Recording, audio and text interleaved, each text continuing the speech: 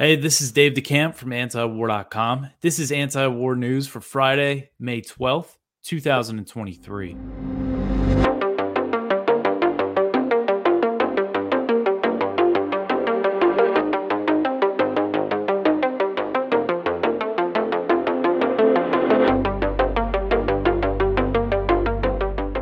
All right, the first story at the top of antiwar.com today.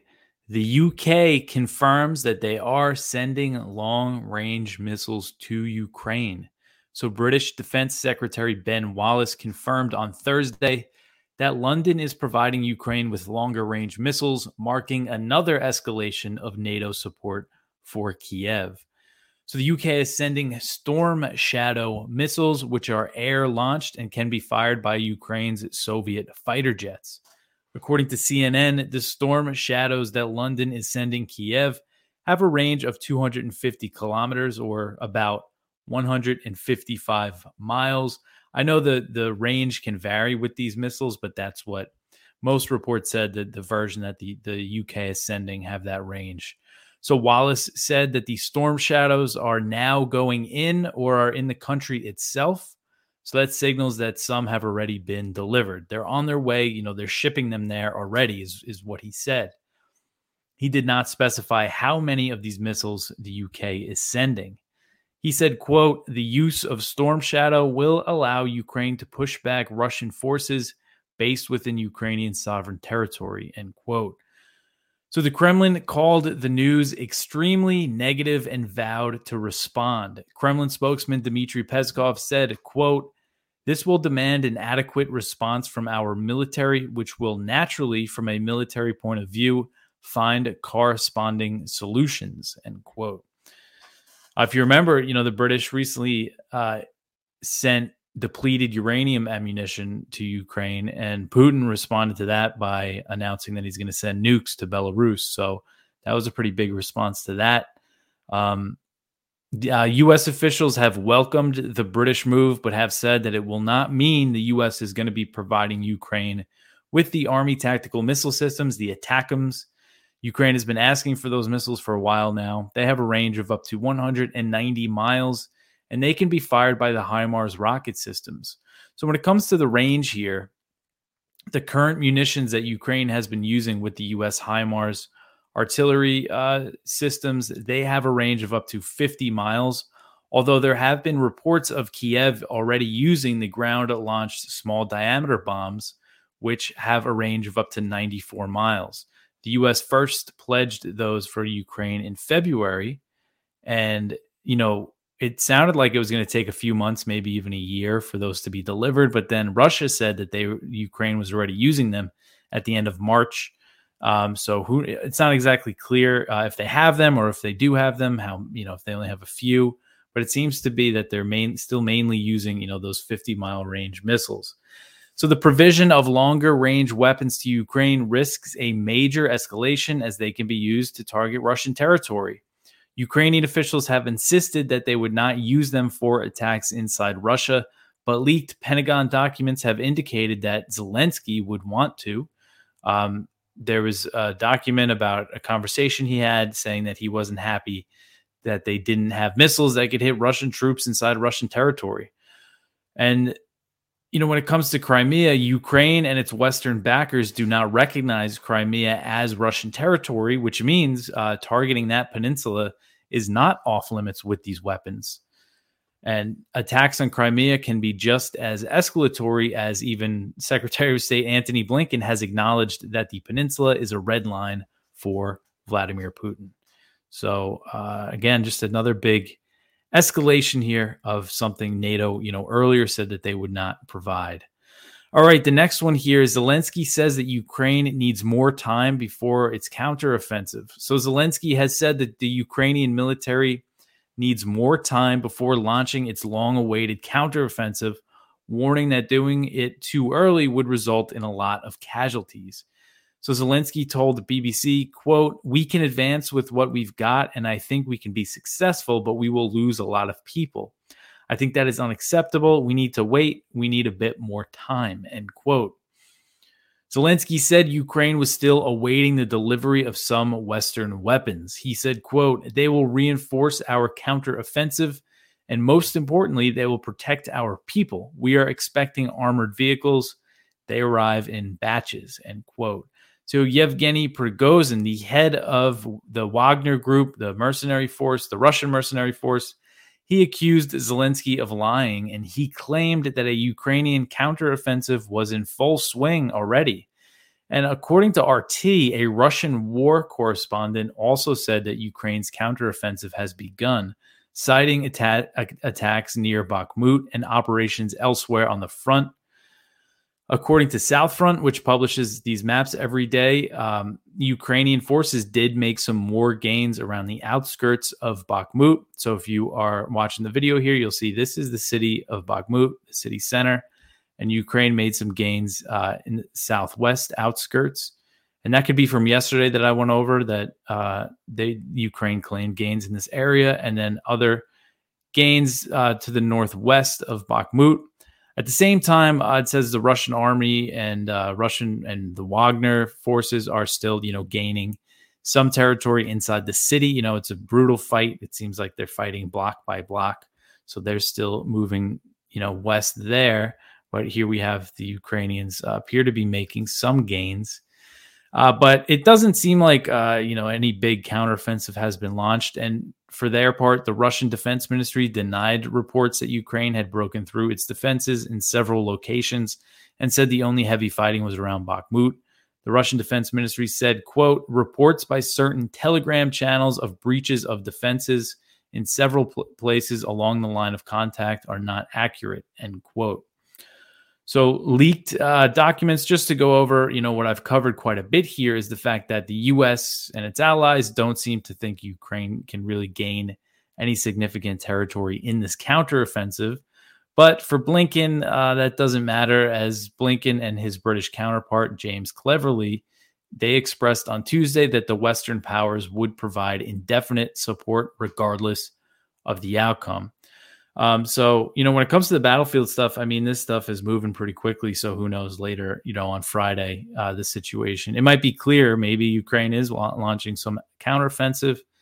But right now, it doesn't seem like they are. There's just more fighting around Bakhmut.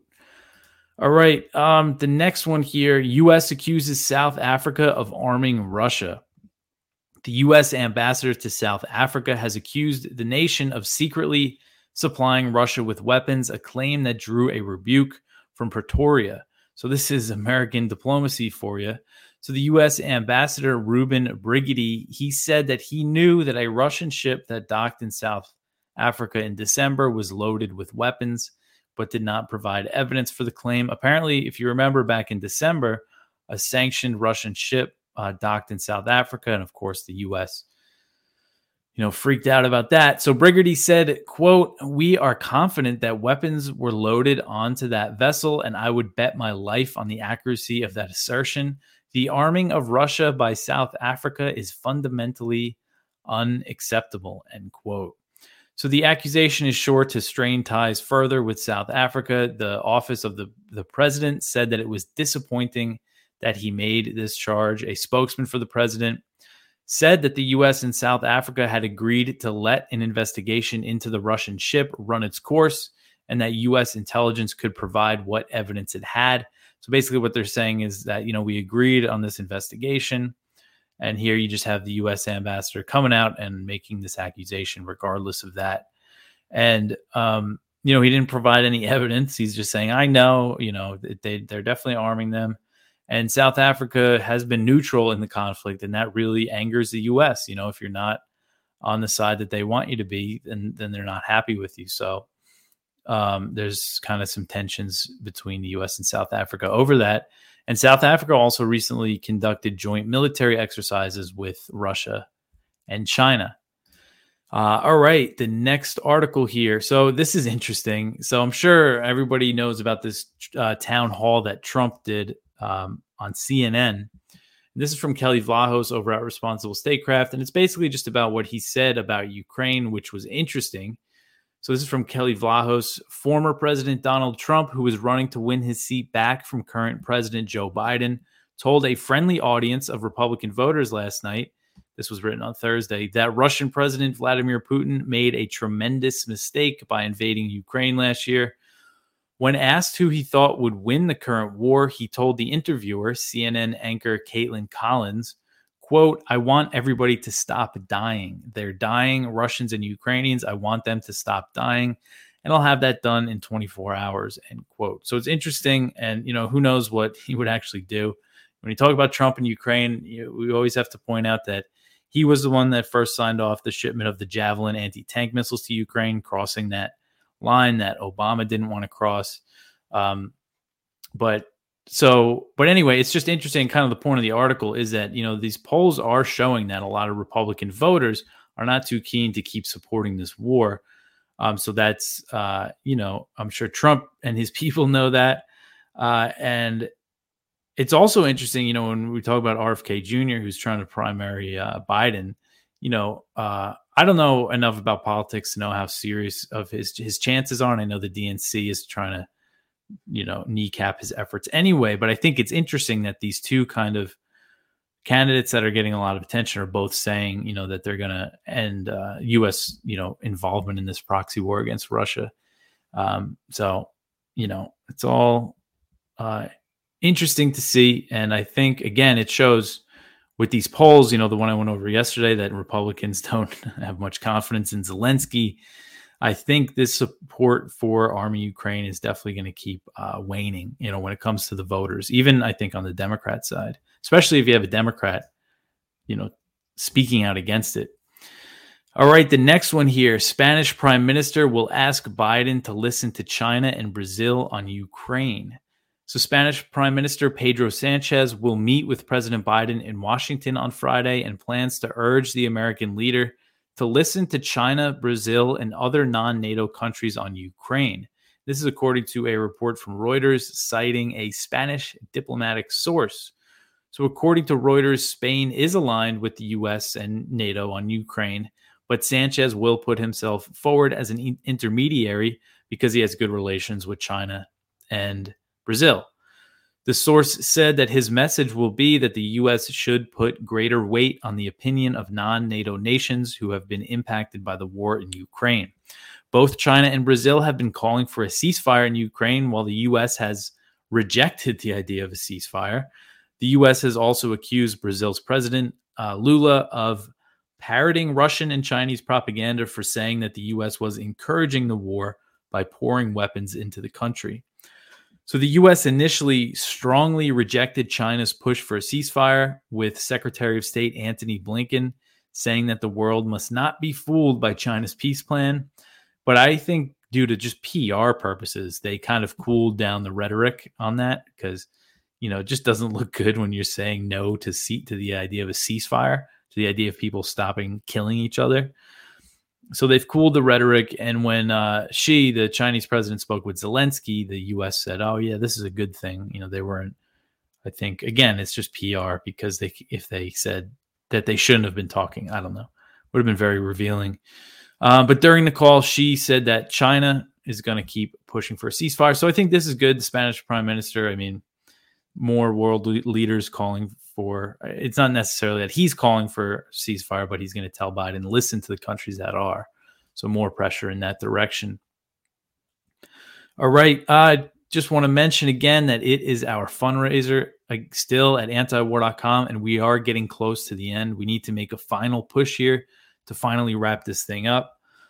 And we really appreciate all the help. We've got a lot of donations and a lot of nice messages from people that are supporting us. We appreciate all our readers and supporters and listeners and viewers of this show, because that's how we get by. That's how we're able to do this for you and make this page for you every day. So if you go to antiwar.com/donate, you can see the different ways that you could support us: one-time donation, credit card, PayPal, or crypto, or you could set up a monthly donation. Those are a huge help. But please help us finish this thing up. Antiwar.com/donate. All right, the next one, Sullivan meets with China's top diplomat in Vienna. So National Security Advisor Jake Sullivan met with China's top diplomat for 2 days in Vienna this week, marking the highest level of in-person engagement between the two nations since President Biden and President Xi Jinping held talks in Bali last November. So this kind of came out of nowhere. There was no announcements about this meeting beforehand. And according to a White House readout, Sullivan and Wang Yi, who is the director of China's Central Foreign Affairs Commission, they met from May 10th to the 11th, so on Wednesday and Thursday. And the White House said that they held, quote, candid, substantive, and constructive discussions on key issues in the U.S.-China bilateral relationship, end quote. The readout said that the topics discussed were global security issues, Russia's war in Ukraine, and Taiwan. They said the meeting was part of an effort to maintain open lines of communication. So according to China's Xinhua news agency, they also described the talks in a similar way. They said they were constructive. And they said that they discussed removing obstacles in U.S.-China relations. Wang also expressed China's solemn position on the Taiwan question, which, of course, has been a major source of tensions as the U.S. has been increasing support for Taipei. According to both readouts, the two sides have agreed to maintain communication.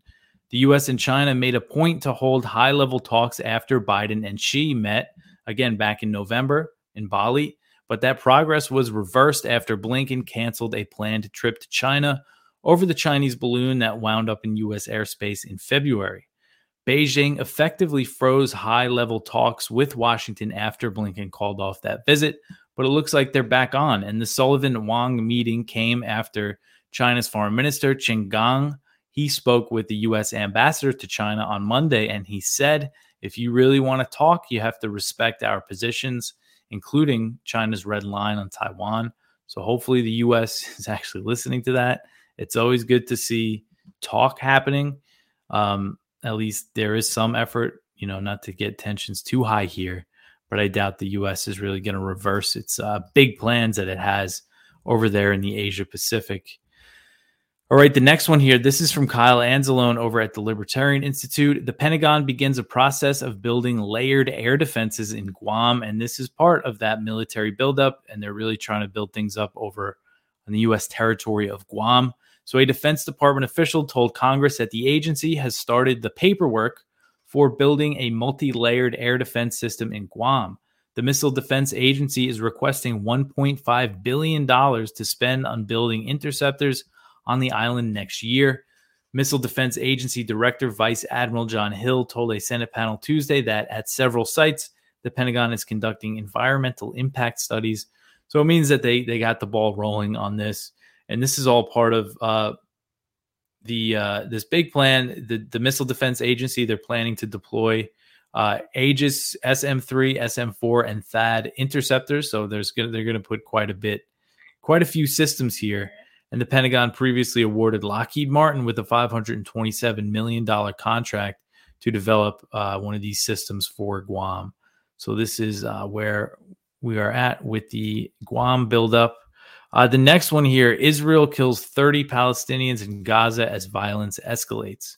So this is the updated death toll. So far, the Israeli bombing campaign in Gaza has continued. Israel has killed 30 Palestinians and injured more than 90 others in air attacks on the Gaza Strip since Tuesday, the Palestinian Health Ministry has said. This article is from Al Jazeera. The victims include 6 children and 3 women, as well as the head of the Palestinian Islamic Jihad rocket force and his deputy. Palestinian factions in Gaza continue to fire rockets in retaliation from the besieged coastal enclave into Israel, killing 1 person on Thursday. So 1 person has been killed in Israel now. Amid mediation efforts by Egypt, neither side seemed ready to douse the worst flare-up since August, now in its 3rd day. Netanyahu basically said that they're going to keep it going. He said, quote, "We are at the height of a campaign, both offensive and defensive. Whoever comes to harm us, his blood is forfeit," end quote. And he did say explicitly that it's not over and it's going to continue. So unfortunately, it looks like this is just going to keep going. And Egypt said that it's trying to secure a truce, but so far its efforts have proved futile. So pretty brutal stuff. All right. And the U.S., of course, is giving them, backing them as they usually do. You had the State Departments say that they support Israel's right to protect itself, even though protecting itself included killing at least 10 civilians in the initial round of airstrikes. All right. The next one here, lawmakers introduce bill to combat Syria normalization. So this isn't a surprise, but a bipartisan group of lawmakers in the House have introduced a bill aimed to combat Syria's normalization with regional countries that would expand sanctions and prohibit the U.S. from establishing diplomatic ties with the government of Bashar al-Assad. So the bill was introduced by Representative Joe Wilson, Michael McCall, Steve Cohen, so it's bipartisan, and several other members of the House.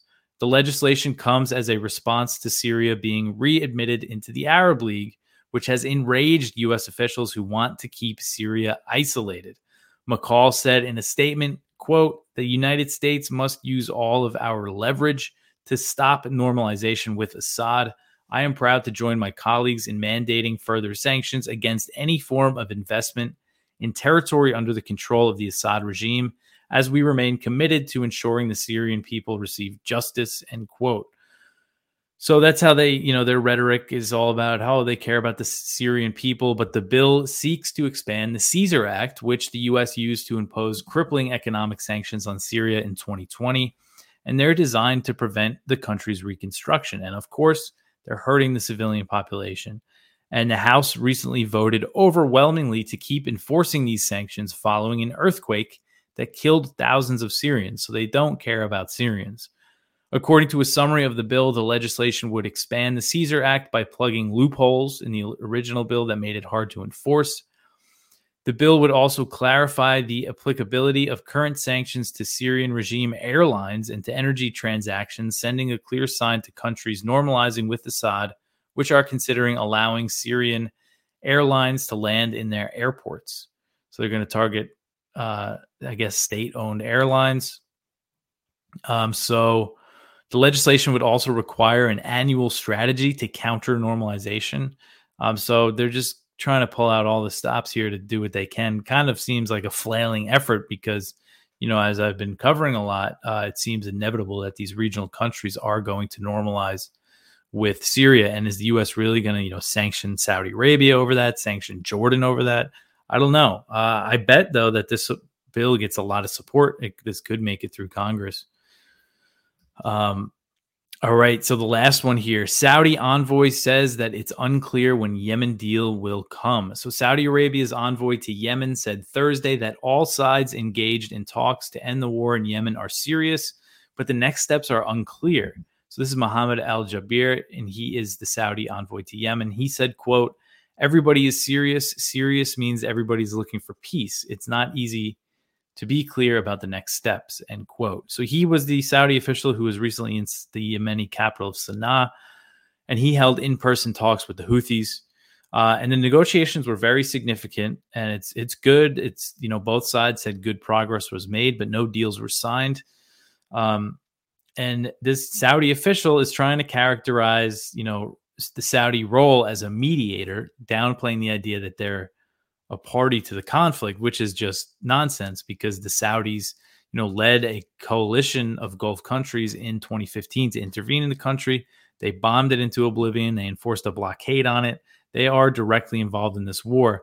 But what this official is trying to say is that, we need a deal between the Yemeni government, the exiled government, which is a presidential council now. So this presidential council formed last year, and that replaced Hadi, who was the president of Yemen when the Houthis took over, and he fled in 2015, so he hasn't been in the country since then. And now this presidential council is also in Saudi Arabia, but they have little power in Yemen, and they have another big problem is the fact that these southern separatists, it's this group known as the Southern Transition Council, they're calling to restore South Yemen, which South Yemen was a country. There was North and South Yemen until 1990, until it became one country to the borders that we know today. But, they want to partition Yemen, and they want to have control of South Yemen. And then North Yemen, if you look at the map here, if you're watching the video, that what used to be the country of North Yemen is virtually completely controlled by the Houthis, except for some territories, I think outlying here. So, again, it's bad news for this presidential council. So the Houthis, I mean, if they really need a peace deal, there has to be a deal between the Saudis, of course, and the Houthis first. And then you also have this situation with the Southern Transition Council. So hopefully, these talks continue to progress and they come to some sort of agreement then, and, so we don't have to worry about this war potentially flaring up again. All right. So that is it for the news. You could go check out our viewpoints. There's actually one from me. I wrote a opinion piece about a point that I'm always kind of making on this show. It's titled "To Avoid War with China Over Taiwan, the U.S. Needs to Back Down." So go check that out. I just kind of put together just my response to all these China hawks saying, we need to arm Taiwan to the teeth to avoid a war. We got one from William J. Astore, America's Mercenary Wars. One from Alexander Rubinstein over at the Gray Zone. Ukrainian media asks who should be next after the car bombing of a Russian writer. One from Blaze Malley and Connor Eccles over at Responsible Statecraft. The reported Joint Chiefs pick is a boon for China hawks. So Mark Milley is on his way out, and his replacement, General C.Q. Brown, to be the chairman of the Joint Chiefs. He apparently is a big China guy, so China hawk, and that's kind of what this article is about. And the spotlight is from Matt Taibbi, the Censorship Industrial Complex, the top 50 organizations. It's this huge report from actually several journalists and researchers about all these organizations that censor things. I haven't read the whole thing yet. It's pretty huge, but go check that out. And that is everything for today. We have a lot about Shireen Abu Akleh, as Thursday marked the 1-year anniversary of her being gunned down and killed by Israeli forces in the West Bank. But that's everything, and that's it for me for the week. Please help us with our fundraiser, antiwar.com/donate, and you can share the show around on YouTube. Listen wherever you listen to podcasts, if that's how you do it. If you listen to the audio, leave a review. That always helps. But that's it for me. I'll be back after the weekend. Thanks for listening.